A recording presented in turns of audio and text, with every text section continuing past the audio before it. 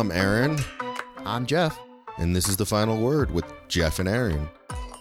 Today, we're going to kind of do a similar format as we did last week. Jeff and I are... What he means is we're just going to kind of wing it and see what happens. Kind of. I feel like that's just the best way to do it. Yeah, but we do have topics in mind. Specifically, we are going to be talking about Star Wars, which we promised. Last week. However, before we get into that, we got our first fact, which is very, very relevant to the discussion we are about to have. So, guess how much do you think all of the Star Wars movies have made money-wise total? Adjusted for inflation or not? No, just total just money. Total. Carry and the one, so there's add 6. There's 9 main movies. Then you've got Rogue One. Oh, we're counting the side stories as well. Solo, and then there was a Clone Wars movie based on the cartoon that was really awful. That was in theaters for like a day. Does that one count as negative income? Yeah, I mean, it made are we more talking than profits, or are we talking total box office gross. Okay. Should I be thinking in B's or M's? Oh, definitely B's. Oh, okay. Then I'm gonna go with 5.2 billion. If you're just counting U.S., yeah, it's 5 billion U.S. Okay, not bad. Worldwide, $10.2 billion. So it turns out the U.S. is not the only person who watches movies. It's true, because worldwide was worldwide was bigger than U.S. But then again, when you think worldwide, that includes significant other. Well, I mean, the population countries. of the U.S. last time I checked is something like 350 million. So right. So there's whatever pretty small fraction of the entire population of the U.S. 7 billion other people. Yeah. Anyways, I just thought that was kind of not surprising, but a little interesting. 10 billion. How much did Endgame make? Actually, I was about to look. It is behind the MCU as far as total box office gross, mostly because the MCU actually has Star Wars is behind the MCU. Right, mostly because, I mean, the MCU has significantly more movies at this point. Fair. I wonder what the price per movie is. Oh, that would be... I'd have to do more research than I feel like doing at the very moment. While we're live podcasting? Yeah. Let's see. Ooh, wait. Short films. He's comic book. typing away. God, no, that's just no. Sorry, it was no. It's the second highest grossing film franchise behind the MCU. Wait, you never said how much the MCU has made. Or I know. Do they not have that value? They do, but actually, it's I don't not even care about that. Just easily... how much did Endgame make? Endgame was like, I think globally was like I think Endgame globally was like $2 billion or something like that. $2.798 billion. So a quarter of what Star Wars has made. Right. Exactly. Okay, here we go. Highest grossing film franchises. MCU has $22.5 billion. Say that again. I got distracted. $22.5 billion. $22.5 billion. Dang. Okay. Well, it's about double Star Wars. A little bit more double. Yeah. Cool. Yeah. Which, I mean, it makes sense because I think there's almost double the movies. Yeah, I'm pausing because I'm typing something. Cool. I feel like we should figure out a way to edit those out. Those long pauses for when we want to do a little bit of research. There is a way to do it. I mean, I can also manually do it. Yeah, you could, but it would be. See, this is why we need 3 people so that 2 people can be talking while the third person is constantly looking. Okay, yeah, we'll hire a third person for We got to look it up. Yeah. Anyways, now that, people have heard our little behind the scenes, this is how we, research and then there's long pauses. So, what do you think of the new Star Wars, Jeff? I thought it was entertaining. Yeah. And so I wanted to bring something else. Grand Theft Auto 5 has made $6 billion in revenue. Huh. A single video game. Are there microtransactions and whatnot in it? There are. There definitely are. So that was what my pause was. So it beats any single movie, at least. Of course, it's also yeah, but it's still, a game is different. And also, the box office gross is just in the movies, not, DVD sales and whatnot. Because that's a whole other different craziness. Basically, entertainment makes a shit ton of money, and we spend a shit ton of money on it. Yeah, and I just wanted to point out that gaming has surpassed the other entertainments significantly in terms of the amount of money in the industry, which is really kind cool.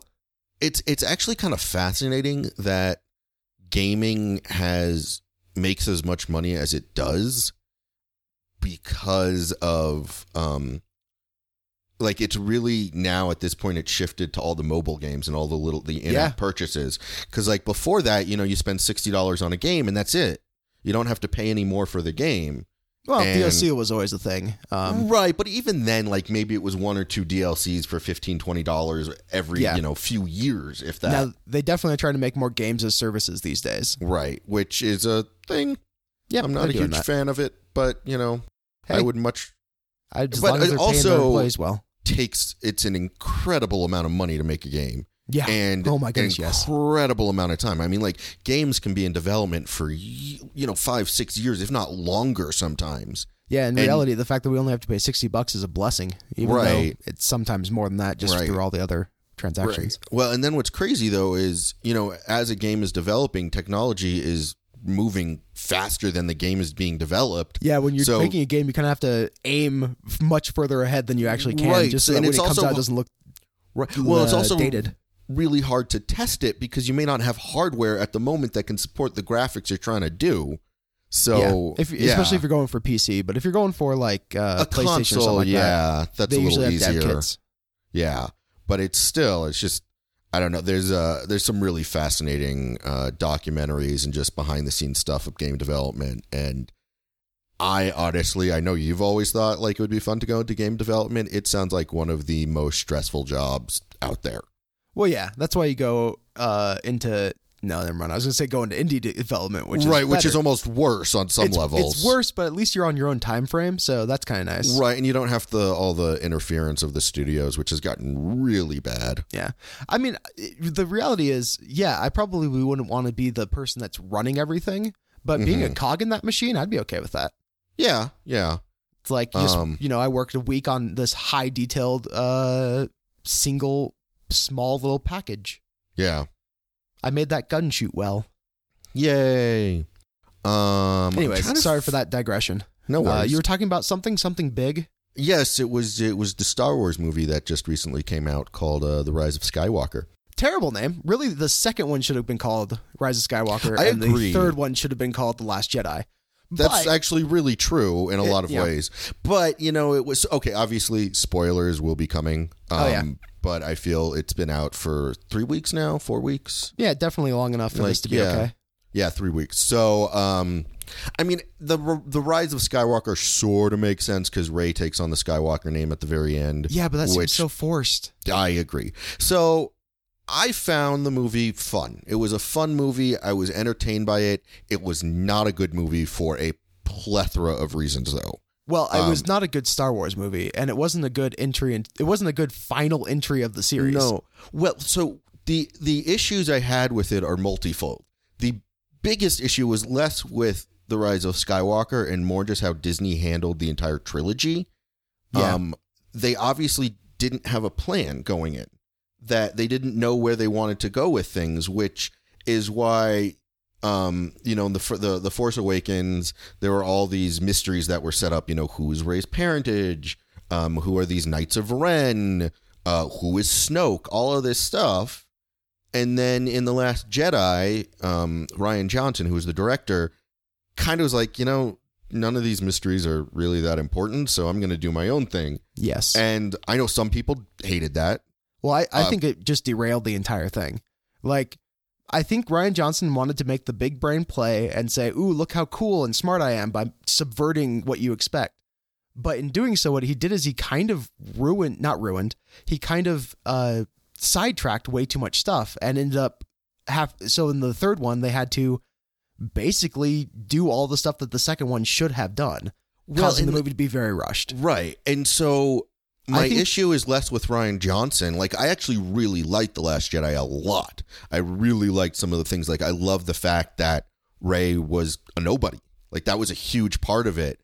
And the issue is less that, The Last Jedi didn't do X, Y, and Z. It was more of Disney should have had the plan and been like, hey, this is not what we want. We want, X, Y, and Z. And either... I mean, honestly, I'm not a huge J.J. Abrams fan, but he should have just directed the trilogy. Yeah. Like, it should have just been his vision. And, I think The Last Jedi would have been a great standalone movie. And then they should have broken up the Rise of the Skywalker into 2 parts. And that first part would have been where Last Jedi showed. Right. Yeah. And, I mean, it's evident. It's very evident because... Oh, yeah. I mean, the Rise of Skywalker... pretty much undoes everything that The Last Jedi put out there. The big one obviously is Rey's parentage. She's a Palpatine. Oh, they weren't nobodies. They were just pretending to be nobodies. Right, which was just such a cop-out. Like, it was pretty bad. It was better than like, oh, we just lied to you, and more of like, well, it's like, Obi-Wan, what Obi-Wan says in The Return of the Jedi when Luke finds out that Darth Vader is his father. Yeah. And he complains like you told me Darth Vader killed my father. And Obi-Wan was like, well, from a certain point of view, metaphorically. Right. But that worked, actually. Like, that worked out well because it wasn't... Here's a bit of evidence why that's more interesting because originally A New Hope was going to be a standalone movie. Right. Then it became a series, and that's why they had to do that. Right. But they knew they were going to be making 3. Right, and exactly. they've also had all this experience with the Marvel Universe where they know how to interconnect stories. Right. So you would think those 2 facts alone would be a reason why you'd get a really solid trilogy. Right. Maybe and not breaking any sort of cinematic ground, but it would be very entertaining and it would be a very consistent thing. And what we got instead was just a jumbled mess. Yeah. And I think, still the entertaining. Issue, it was still, absolutely, it was still entertaining. Though The Rise of Skywalker is I think I've only seen it in theaters once. I think the only other Star Wars movie I only saw once was Solo, which was ooh, that's not a good sign. Yeah, I mean, The Rise of Skywalker actually gave me mental whiplash. Yeah, the first half hour of it was just boom, boom, boom, boom, boom. Yeah, it was a lot because it had a lot to cover because they were trying to undo so much stuff. So I wouldn't say that necessarily that they were trying to undo stuff, but they were just trying to get stuff that should have been said before. Right. And again, so I don't know what was explicitly undone. Rey's parentage was complete. Oh yeah. Okay, we just that was undone. 100% agree with that.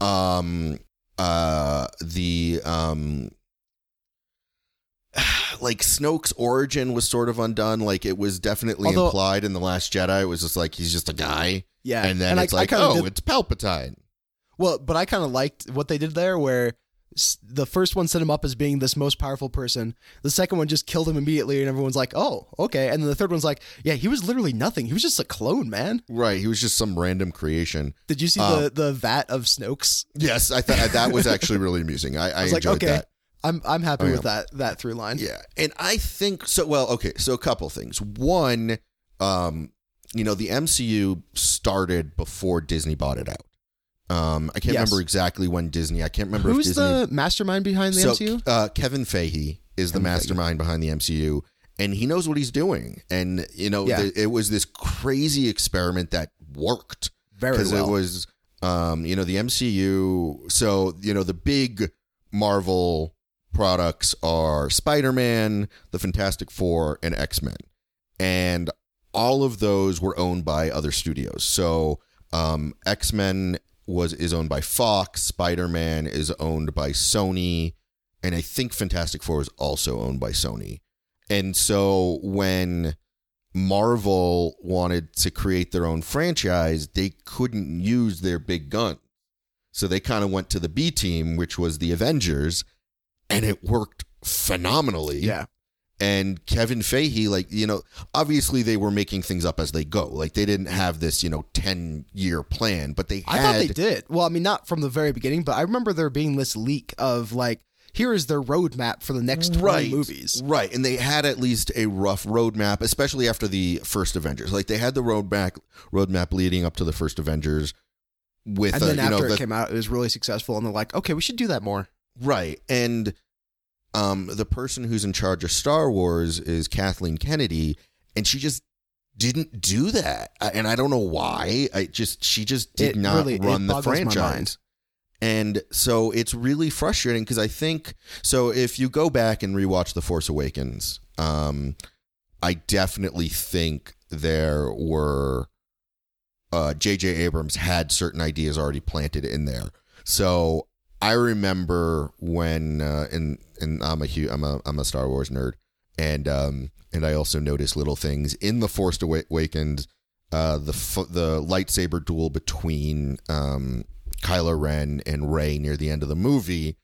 The way Rey fought with her lightsaber, it was very jabby, like she was like jabbing a lot, which was very similar to how Palpatine fought in The Revenge of the Sith. Interesting. I wonder if that was actually thought of. So my initial thought was like, oh, I wonder if she's a Palpatine, and like that's what the big mystery is. And I'm pretty sure J.J. Abrams, that was his thought from the get-go, is he wanted Rey to be a Palpatine and have this big twist. And then I don't know if he didn't share that. I don't know what it was that... Well, my question is, how did Rian Johnson get involved with the second one anyways? So originally they were going to go the MCU approach with directors for Star Wars, as they wanted each movie directed by somebody else, which is very reminiscent of the MCU because, except at this point, the Russo brothers are the big honchos. But so here's a good question about the MCU. Are different franchises directed by different people, or is it so like for instance, the Iron Man, were they all done by the same director? No, so it started with so the first two Iron Man were directed by Jon Favreau, who was Happy in the two movies. Yes, I know. Or in all of the movies. The third Iron Man was actually directed by Shane Black, who has done a lot of wasn't the third one the one that most people complained about? I love the third one, but speaking of subverting expectations, the third one very much subverted expectations. There was a lot of complaining. The Mandarin? Yeah, the Mandarin. So it wasn't, I don't think it was until probably phase 2 when they started kind of having like, oh, this director is this franchise. This director is this franchise. Probably because they learned that that's a good way of doing it. Just because having one creative vision over the course of all of the movies makes them be cohesive. When you start kind of like flipping around, it's... Right, and even with the different directors, though, Kevin Feige is the mastermind. Yes, so he exactly. was, so you look at like Guardians of the Galaxy, which is totally different tonally than the rest of the MCU. But somebody was watching over the shoulder to be like, okay, we need to make sure that these kind of things happen. Right, and that they do somewhat tie into the greater universe we've created. They don't have to tie in directly. And I think that's the other thing that the MCU was able to do that Star Wars, they were kind of trying to do. It was, the MCU followed multiple different stories. Yes, Iron Man, Captain America, whatnot were the central focus, but then you had the side adventures of the Guardians of the Galaxy, or you had the side adventures of Thor, and then Ant-Man and whatnot, where Star Wars, and this is always what it's been. It's always been the Skywalkers from the get-go. Yes. And that's totally fine. Yeah, that's the story that, especially George Lucas, that's the story he was telling. And, when Disney bought it out, they originally were going to, have the side stories. They had Rogue One, and then they had Solo. And, the problem was... Solo did so bad that they canceled the one with Obi-Wan Kenobi. Right, well, though they're making a TV show now of Obi-Wan Kenobi. And I don't know, there was just so... So I think the biggest problem is, if you're telling one cohesive story over the course of several movies, you need to have the same director, just because they're going to have the idea of the same mastermind. Exactly, there needs to be some clear cohesion. Like, I don't necessarily don't like Rian Johnson for what he did with The Force Awakens. I think it would have been really interesting. Thank you, Last Jedi. I think it would have been really interesting to see what an entire 3 trilogy with Rian Johnson would have been. Well, and what's interesting, I don't know. And sorry, go ahead. I was going to say, I also, likewise, I would have wanted to see what J.J. Abrams would have done with Last Jedi. Right. So, and I don't know if this is still going to happen or not. After the Last Jedi came out, Disney did announce that they were going to give Rian Johnson his own trilogy. Of good. Which I think he could do something really interesting in a different part of the Star Wars universe. That's one of the biggest complaints with Star Wars, especially the sequel trilogy, is you've got this entire galaxy. And it feels very small, though, because everybody is connected. And that was one of the things that I personally liked, and I know a lot of other people liked about The Last Jedi, was that because Rey was just a person, it made the universe a little bigger, because it wasn't like, oh, she's some special person. It's just like, no, she's just a person that exists in this reality, and anybody can be a Jedi. Anybody has Force sensitivity. And then the next movie came along. I was like, nope, you have to be, it's a lineage thing. Right. And, and then one of the, honestly, the biggest frustrations I had with The Rise of Skywalker, which was just really underhanded and fan servicey, was, so there was a character in The Last Jedi, Rose, who was the Asian character. And there was a very vocal minority of assholes who thought, oh, how dare you have not only a female main character, but a minority female main character. That's not what Star Wars is, yada, yada. It was really bad. Really? I didn't even notice that. I knew people didn't like her because she made really stupid choices, but... No, I mean, she didn't really... Anyways, no, people didn't like her main dislike was because she did not conform to the white male standard that... And this, again, is a small minority, but it was extremely vocal, and they trolled her so bad. She closed her Instagram account. She closed her Twitter account. Yeah, that sounds like something the internet would do. The internet is full of assholes. So she was originally going to have a bigger role in the third one, and they shortened it significantly. Like, I think she had like 2 minutes of screen time or something like that, which I found completely underhanded. See, that's interesting, because I never heard of this vocal minority you're talking about. I thought most people didn't like her because her character was bad. I didn't think she was a bad character. I mean, I don't know, like, what bad decisions did she make? I don't really remember, honestly. I mean, the only two decisions she ever really made was, one, tasing Finn, and two, keeping Finn from blowing himself up. Those are the two decisions that I really remember. Right, and the tasing of Finn made perfect sense because he was deserting, and she's kind of like, well, fuck you. How dare you desert us? Which is another thing that's kind of interesting. If you go from The Force Awakens, it doesn't make any sense that Finn would desert, right? Like, in The Force Awakens, he's all gung-ho for this stuff. Yes, I mean, yes and no, though. Like, he was gung-ho because of Rey. Like, he was very strongly connected to Rey. And he wasn't trying to abandon the Resistance. He was trying to find Rey.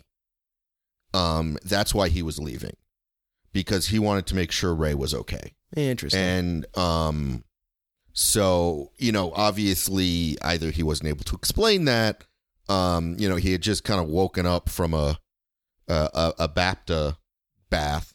Bapta is the magical healing fluid. Nerd. This is true. I am a huge nerd. And I also just remember things. See, I don't remember things. Yeah. So, well, the it other makes thing, watching movies easier sometimes. Yeah. The other thing that The Rise of Skywalker somewhat undid was Finn's character, not Finn, Poe's character growth. So, Poe was introduced in The Force Awakens as your stereotypical hotshot pilot who, can make rash decisions, but it works out in the end, even if he's like disobeying orders or whatnot.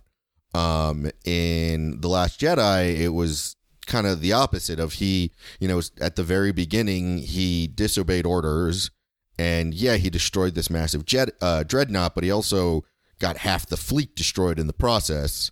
And so he's still being a hotshot, but he has consequences for it now. Right, and so he's demoted and whatnot, and then by the end, he realizes, the big thing was with Finn trying to destroy the cannon at the end. Yeah. And the role was somewhat reversed. Finn was ignoring the orders, trying to destroy the cannon, and Poe realizes, no, like this isn't going to work. We need to live to fight another day. Okay. And then he's right back to the same character and which honestly kind of happens for almost all of the characters. Like it does. None of the characters have a major character arc except for honestly Kylo Ren. Which again, and also, he's probably the one that was the best character out of the entire series. Which, you know, what's actually kind of funny is I was annoyed by his character growth or his character change in The Rise of Skywalker as well. Because one of the things, and this again is a subversion of expectations that Rian Johnson did. So you expect the bad guy in Star Wars, especially kind of the somewhat relatable bad guy, to change and become good sides again, to switch sides. And that was just you kind of expected that. And then what I loved about The Last Jedi was they hinted at that. They were pushing toward that Rey was gonna to save Kylo Ren. But then at the end, he's like, no, I want to be this person. I want to lead the First Order. I want to be this bad guy. This is who I am. And he, completely, Rey, kind of asked, come with me, become a good person. And he basically is, no, I am this guy. And I was hoping they weren't going to redeem him. I thought that would have been, another kind of unique thing to do. And again, of course, J.J. Abrams redeemed him. And I thought that was totally fine. Like, that was fine. But I think he's an entertaining character, so it was fun to watch him switch between those things. Right. It comes down to, honestly, Rian Johnson should not have been given The Last Jedi. No, agreed. And I think he made a really interesting movie, but it should have been a side story. Right. Or if they were going to give it to him, follow up on everything he did. Instead of, because it just felt like honestly, all three movies, what they felt like is, hey, we're on contract for 3 movies, so we might as well just get 3 movies out. Right. Like there was no passion, I guess is the right word. Yeah. No one really cared about them nearly as much as anything else. They were just kind of like, okay, let's just mass produce these, get them out once every other year, and we'll make our billions of dollars. Right. And it's kind of sad because this trilogy isn't going to be remembered very fondly. No. Well, wonder which will be remembered more fondly, this trilogy or the prequel. I honestly think the prequels are going to be remembered more fondly because they actually did something. Right. As rough as the prequels were, and there were some rough moments in the prequels, it did something different. And actually, if you go back and look at the story that George Lucas told, it's actually a really fascinating story of the death of a democracy from within. Like, I love the fact that the Empire wasn't some external force that destroyed the Republic, but the Republic actually became the Empire. And that's just kind of a really fascinating story to tell. And the problem was it was a fascinating story. It just wasn't told particularly well. Yeah. But it was still a far more interesting story than what we got in the sequel trilogy. Yeah. So to wrap this kind of up, what was your most favorite and least favorite moment in Rise of Skywalker? So my absolute most favorite moment was the final battle when all of the good guy spaceships show up. And just because you're a sucker for heart feels, spaceship porn, as you will. Yeah. I loved it because there were a whole bunch of callbacks in that moment to different ships we've seen over the years, and it was just, I'm a sucker for a good space battle. That's interesting because I was watching that scene being like, oh, please don't. Oh, that's so cheesy. I mean, it was absolutely cheesy. So cheesy. And then my least favorite moment was when Rey finds out that she's a Palpatine, even though I knew it was coming, but I was like, ugh. Okay. What about you? So my most favorite moment, there was 2 scenes. What's the red-haired guy's name? Is that Hux? Yeah, when he gets killed. Yeah. Well, that was my favorite. My favorite scene is when he gets killed, just because he's like, oh, I was injured by the intruders. Clearly I'm not with them. And the guy in charge is like, no, that makes no sense. Yeah. They would have just, anyways, Yeah. But the fact that his motivations for becoming a spy was he just hated Kylo Ren so much. I did find that amusing. That was so that good. was kind of amusing. And then your least favorite? So I kind of have two. One is obvious, and you probably disliked it as well. And that's that they killed Chewie and then didn't kill Chewie all within like the same breath. Almost. Yeah. And that it was such a cheap trick too, because they blow up his transporter that Chewie is on. Except, and then there were two there was two of them. transports. Which, yeah, if you look at that first scene, there are two transporters, but still, come on. Yeah, it's like, why even do that?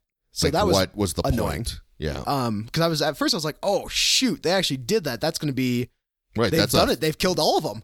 Yeah. Now we just got to get rid of C-3PO, and oh wait, he just got wiped. Anyways, and then that was the other thing I didn't like.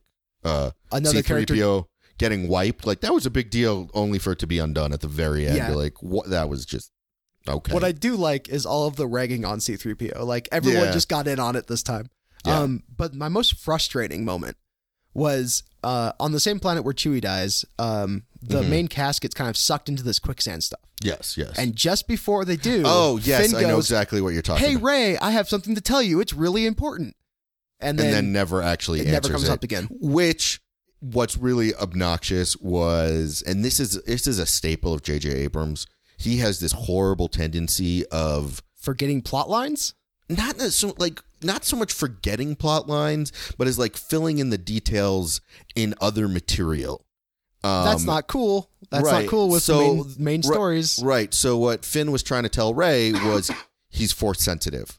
Like I think I'm not a Jedi, but that I feel the Force and whatnot. Yeah, this is what I found out later as well. But like why didn't that would have been such why would that be the thing that you say just as you die? How is that going to help the situation? Right, or just say it. Like if you're going to bring it up, just say it instead of like bringing it up, making it a big deal. And it wasn't just that. It was like it was brought up there, and then Poe kept asking, "What did you want to tell her?" Yeah, and he's like, "Well, I'm not going to tell you." Yeah, it's like it's not the time. It's like, oh, that was so frustrating. Yeah, I don't know. It was the whole movie was very frustrating. It was fun, and it's more frustrating because it was a perfectly fun movie. Oh yeah.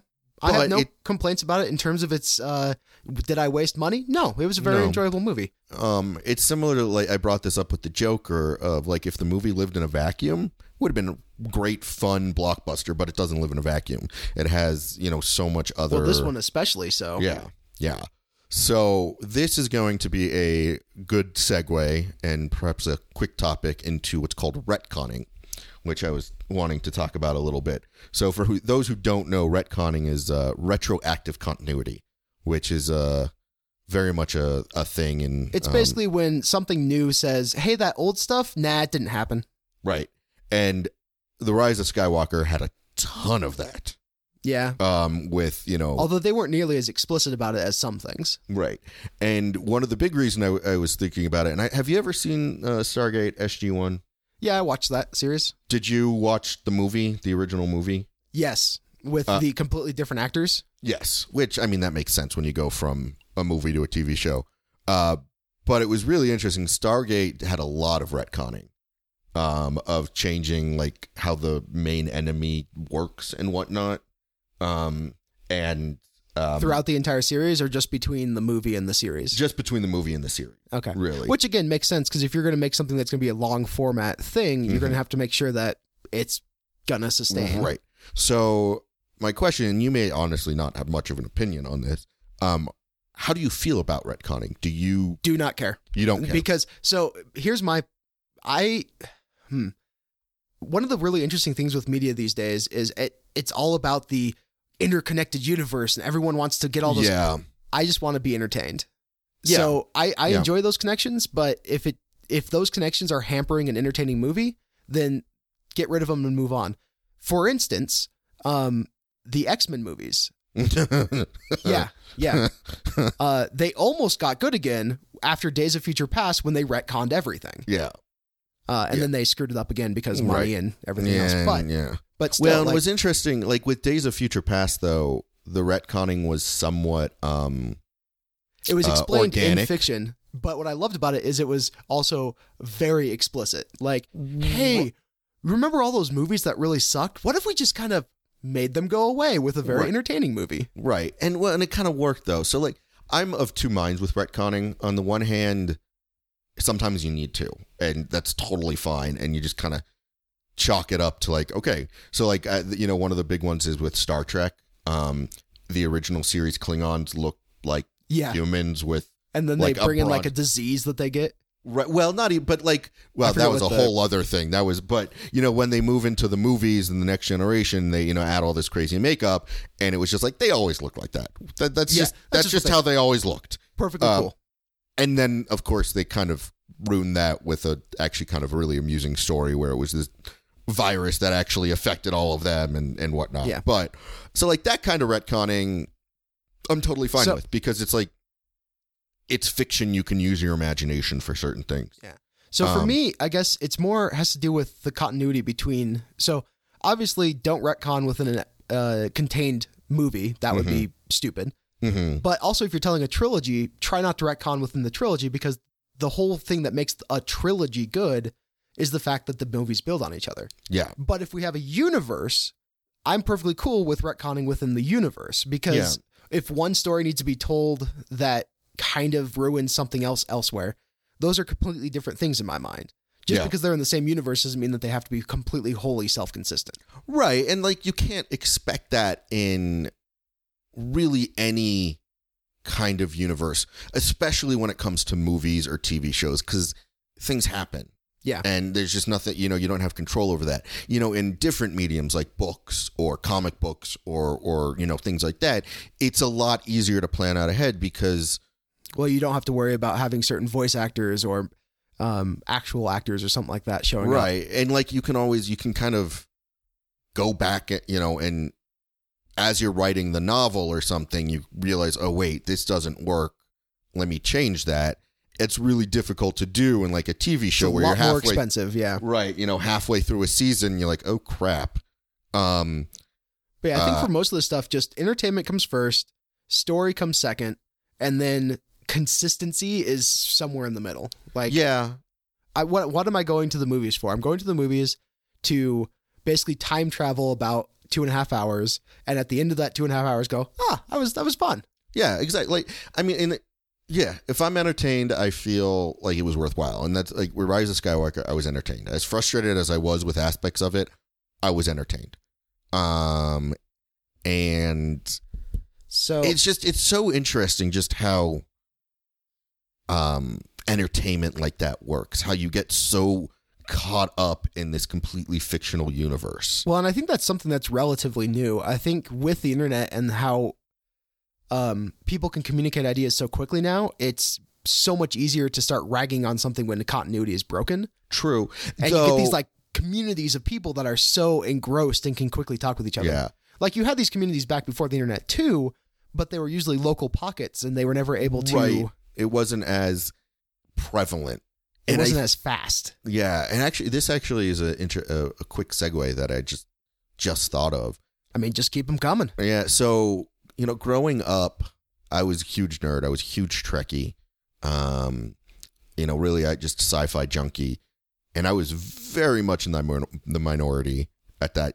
I grew up in the 80s and the 90s. I wonder, now nerd culture is huge. Like nerd culture is popular in a lot of ways. And I wonder if that's actually because of the internet, that it was, it's easier to find, people of like mind who like these things and then kind of spread the word from there. Well, I think it also has to do more with what most people are doing in their pastimes. If you go back far enough before a lot of the technology exists, the thing that you did in your pastime was like a sport or some sort of physical activity. Mm-hmm. So anybody who didn't do that was going against that norm. True. And therefore was a quote unquote nerd. Oh, right. You're reading a whole bunch of books when you should be kicking footballs or whatever? Yeah, exactly. Yeah. Now, because the internet is so prevalent and everyone's using it, the thing that makes you weird is if you don't use it. Yeah. And it's funny because on the one hand, I kind of like, man, if I, grew up, if I was growing up now, I wouldn't be, the weird nerd in the corner. But on the one hand, I kind of miss when it was this niche thing. Well, also at the same time, a worse fate could be that, yeah, you're still into this, but everyone still thinks you're a nerd. Well, yeah. Well, I mean, but the thing is yeah, everybody still thinks I'm a nerd, but that's not a bad thing. Well, I mean, some definitions of nerds aren't just like, oh, like sci-fi. Some definitions of nerds are social outcasts. Like True. So pick your definition, I guess. Yeah. But it's definitely, you know, I was never ashamed of being a nerd, but it's far easier now to, and I mean, part of that's also I'm an adult. So well, and I think it's far easier because before, you know, you would have a school of a couple hundred people and you could only relate to those couple hundred people. Mm-hmm. Now you can relate to anyone else on the internet. Right. Yeah. So even if the people directly around you don't have the same interests as you, you can always find somebody who does. That's true. Yeah. And therefore you can validate yourself. Yeah. And also, you know, so Star Trek has always had a very strong fan community, even before the internet started. You know, the reason, you know, the original series got canceled after 3 seasons, the reason it came back was this massive fan uprising of, you know, literally letter writing to writing letters. Who does that? I know, and nerds. Like, yeah, exactly. And so like back in the day, you had to work a lot harder to be a nerd. So it was kind of like only for the diehards. That, you know, if you wanted to see more Star Trek, it wasn't just, oh, let me, you know, sign a petition online. It was like, I actually have to write a letter and send it in. Or they had like literally like Star Trek meetups or whatnot, and you couldn't get online and find that. You had to subscribe to magazines that would, you know, list these conventions or these meetups or whatnot. And so you had to somehow be in the know in order to get there. And not just in the know, but like actively really participating in it, which you don't have to do anymore. So it's kind of like easier to be a nerd. It's easier to go online and look up all the fan. And I would say, I don't even think that's being a nerd anymore. I think that's just enjoying a thing that you enjoy. Right. Yeah. Yeah. And, you know, it used to be like, you know, Star Wars always had a huge expanded universe. If you wanted to know about it, you had to read the books. You had to read the comics. Now you can just get online and there's so many different fan websites. You can just be like, oh, that's a cool little thing that I would probably never know otherwise. And I'm just not going to browse Wikipedia for a while. Exactly. Wikipedia, by the way. Wookie. That's what I said. Wiki. I said Wookie. I know. I'm enunciating. See, for when you have to listeners. explain a joke, it's no longer as funny. Well, I think it would very easily be, you know, people heard Wookiee and think, oh, maybe he's meant wiki, and I'm clarifying it. Although both work. This is true. So actually, we're getting pretty close on time, but I had a question pop into my head that I really wanted to ask you. Yes. So we know CES happened over last week. Oh, that's right. Yeah, it was this past week. Yeah. And one of the things that was presented was Impossible, the people who make the Impossible Burger, all the plant-based meats that are really realistic. Yeah, they did Impossible Pork. Yes. And my question is Impossible Pork, which is completely plant-based, kosher? Yeah, it is. So you would be able to eat Impossible Bacon again. Absolutely. You know, it's actually this is actually really kind of fascinating. So we're not fully there, but there is you know, experiments with lab-grown meat. That's the other question I was going to ask. And there is very much a discussion with, you know, with rabbis across the world of if you get lab-grown pork, is it kosher? And, you know, there's not an answer yet. Yeah, it turns out God didn't think about lab-growing meat. Right, because it's, you know, I don't know, because is it really... And then, of course, the other question is it really meat still? Like, what... Like, yeah. Well, I can easily see the argument that's like, well, being kosher isn't about actually following the rules as much as it is just remembering where you come from and who you are and the observance of these things. Right. And that therefore you shouldn't eat the pork because that would be going against this mentality. Right. Like there is obviously, there's definitely a, you know, letter of the law and spirit of the law. Yes. And it's kind of interesting in the more orthodox communities. The letter of the law is actually kind of what's more important than the spirit of the law in a lot of ways. Okay, I guess that makes sense. So they could probably eat the lab beef, right? Or the vegetarian pork. I could see it in different communities being like, well, technically, yes, this is kosher, but it's defying it's going against the spirit. Yeah. But I think like if lab grown meat, I think would be more controversial than it's vegetables. It's all plant based, Sure. and maybe it tastes like pork, but so what? Like it's all plant based. It's just like, vegetarians would have no problem eating the Impossible Burger or whatnot because it's not meat. No. So I guess the wrapping up of that question is: would you eat the Impossible Pork, and would you eat lab grown pork? I would definitely eat the Impossible Pork. Just to try it. Why not? Yeah, I mean, I'm going to as well as soon as it's available. Eventually, yeah. I don't know about the lab grown. I really don't know. I think it's such an interesting thing. Yeah, it's and there's also the question, like, if suddenly, like the conservative rabbis or the Orthodox rabbis deem lab grown pork as kosher, would that necessarily sway my opinion? Right, because you still have to answer your own internal question. It doesn't really matter as much as some other guy says, it's good. I mean, I think, honestly, for me, the bigger question would be, how do I feel about lab-grown meat? Like, oh, I am so down for it. Like, the instant that we can grow meat in the lab at such a rate that it can replace cattle? Yeah. Well, first of all, that means extinction of cattle. We have no need for them anymore. They will become extinct. Right. But it also means lots of good environmental things will happen. Right. I think it's more... And if it tastes similar, then I don't care.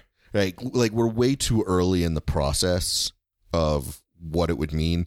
For me, it would be a combination of, okay, is this actually healthy? Like, how are they doing this? Sure. I'm making the assumption that it's almost the only difference between lab-grown meat and cattle is probably a little bit of texture and taste. Right. And so you're going to have those like rich hoity-toity people that are like, ooh, well, I've gotten a real cow. Yes. Speaking of that, and we'll end on this, I read this absurd article. I can't remember if it was on the AV Club or IO9. Of there's some like way hoity-toity restaurant in, I think it was in Florida, run by, I've never even heard of the guy, but he was like a musician, and he decided to open up this like stupid high-end restaurant that really caters to people who have just too much money. And one of the things that they sell is 24 karat gold-plated steak. That wouldn't even be good. I know, which leads to so many questions of A, how do you eat it? B, like, I know you can actually eat gold. Like, gold is not toxic in small doses. But that's just weird. That is just so weird. Are you sure it was 24 karat and not gold leaf? No, nope, it was 24 gold leaf karat. Is used a lot in restaurants. Nope, 24 karat gold. Like, it literally, there is a picture of the guy holding up the steak. Gross. Covered. And it's just like, and the story was, and like, there was no good person in the story. Was, somebody went to the restaurant and, they're expecting to put down, a couple of $1,000s or whatnot. Did not order this gold plated steak, but got it. Didn't realize that it was this fancy one and got charged for it, and then was complaining about it and refusing to pay the bill. And then the police were called. Gosh. And it's just like there was nobody came out well in this story, because A, who the hell spends that much money on a meal? Like, come on. And why do you have a restaurant with gold-plated meat? Well, and also, why would you, if that wasn't what you ordered, why would you get a thing covered in gold and go, yes, this is good? Right. Like, the guy was saying, he thought that was just how, it was presented, and it's just, I don't know. I found the whole thing for less, so absurd and amusing. Anyways, you want to hit us with that final word? Yes, the final word. So we're going with a Yiddish word here, and It is my absolutely favorite Yiddish word. I may have told you this word before, so you may actually get it. I don't know if you will ever necessarily use it in conversation, but it is just a fantastic word. Okay. So the word is Geikaken ofen yam. That doesn't sound like one word. That sounds like three. It is like a mash of three words together, but it is a single word. Geikaken ofen yam. Okay. No, I don't remember you ever telling me this. Okay. So Yiddish has the greatest curse words in the world. Ooh. And this curse word is absurd. Go shit in the ocean. I don't think that would do much. It's just like that. It's Why? just like you're yelling, you're having an argument with someone. You're just like, go shit in the ocean. It's so dismissive. Right. That's kind of the point. It's just like the conversation is over now. Go shit in the ocean. And I also just love the sound of Gekakanofen Yam. Yeah, it really rolls off the tongue. Yeah, there's a similar one, Altakaka. Oh, is kaka shit? Yes. Seriously? Oh my goodness. Yep, kaka is shit. In Yiddish. Altakaka is an old shitter. Oh, okay. Yeah. Alta. So Alta is old? Something like that. Okay. Yeah. Kaka. See, I think that's the better word. Just knowing that kaka is Yiddish for shit is great. Yeah. But, I mean... It's like, I've always been using that anyways. I didn't know I knew Yiddish. Yeah. But, I mean, Gekakanofen Yam, that's just such a... I love that word. All right. Cool. With that being said, listen to our lovely outro music that Jeff and I are still incredibly proud of. Peace, guys.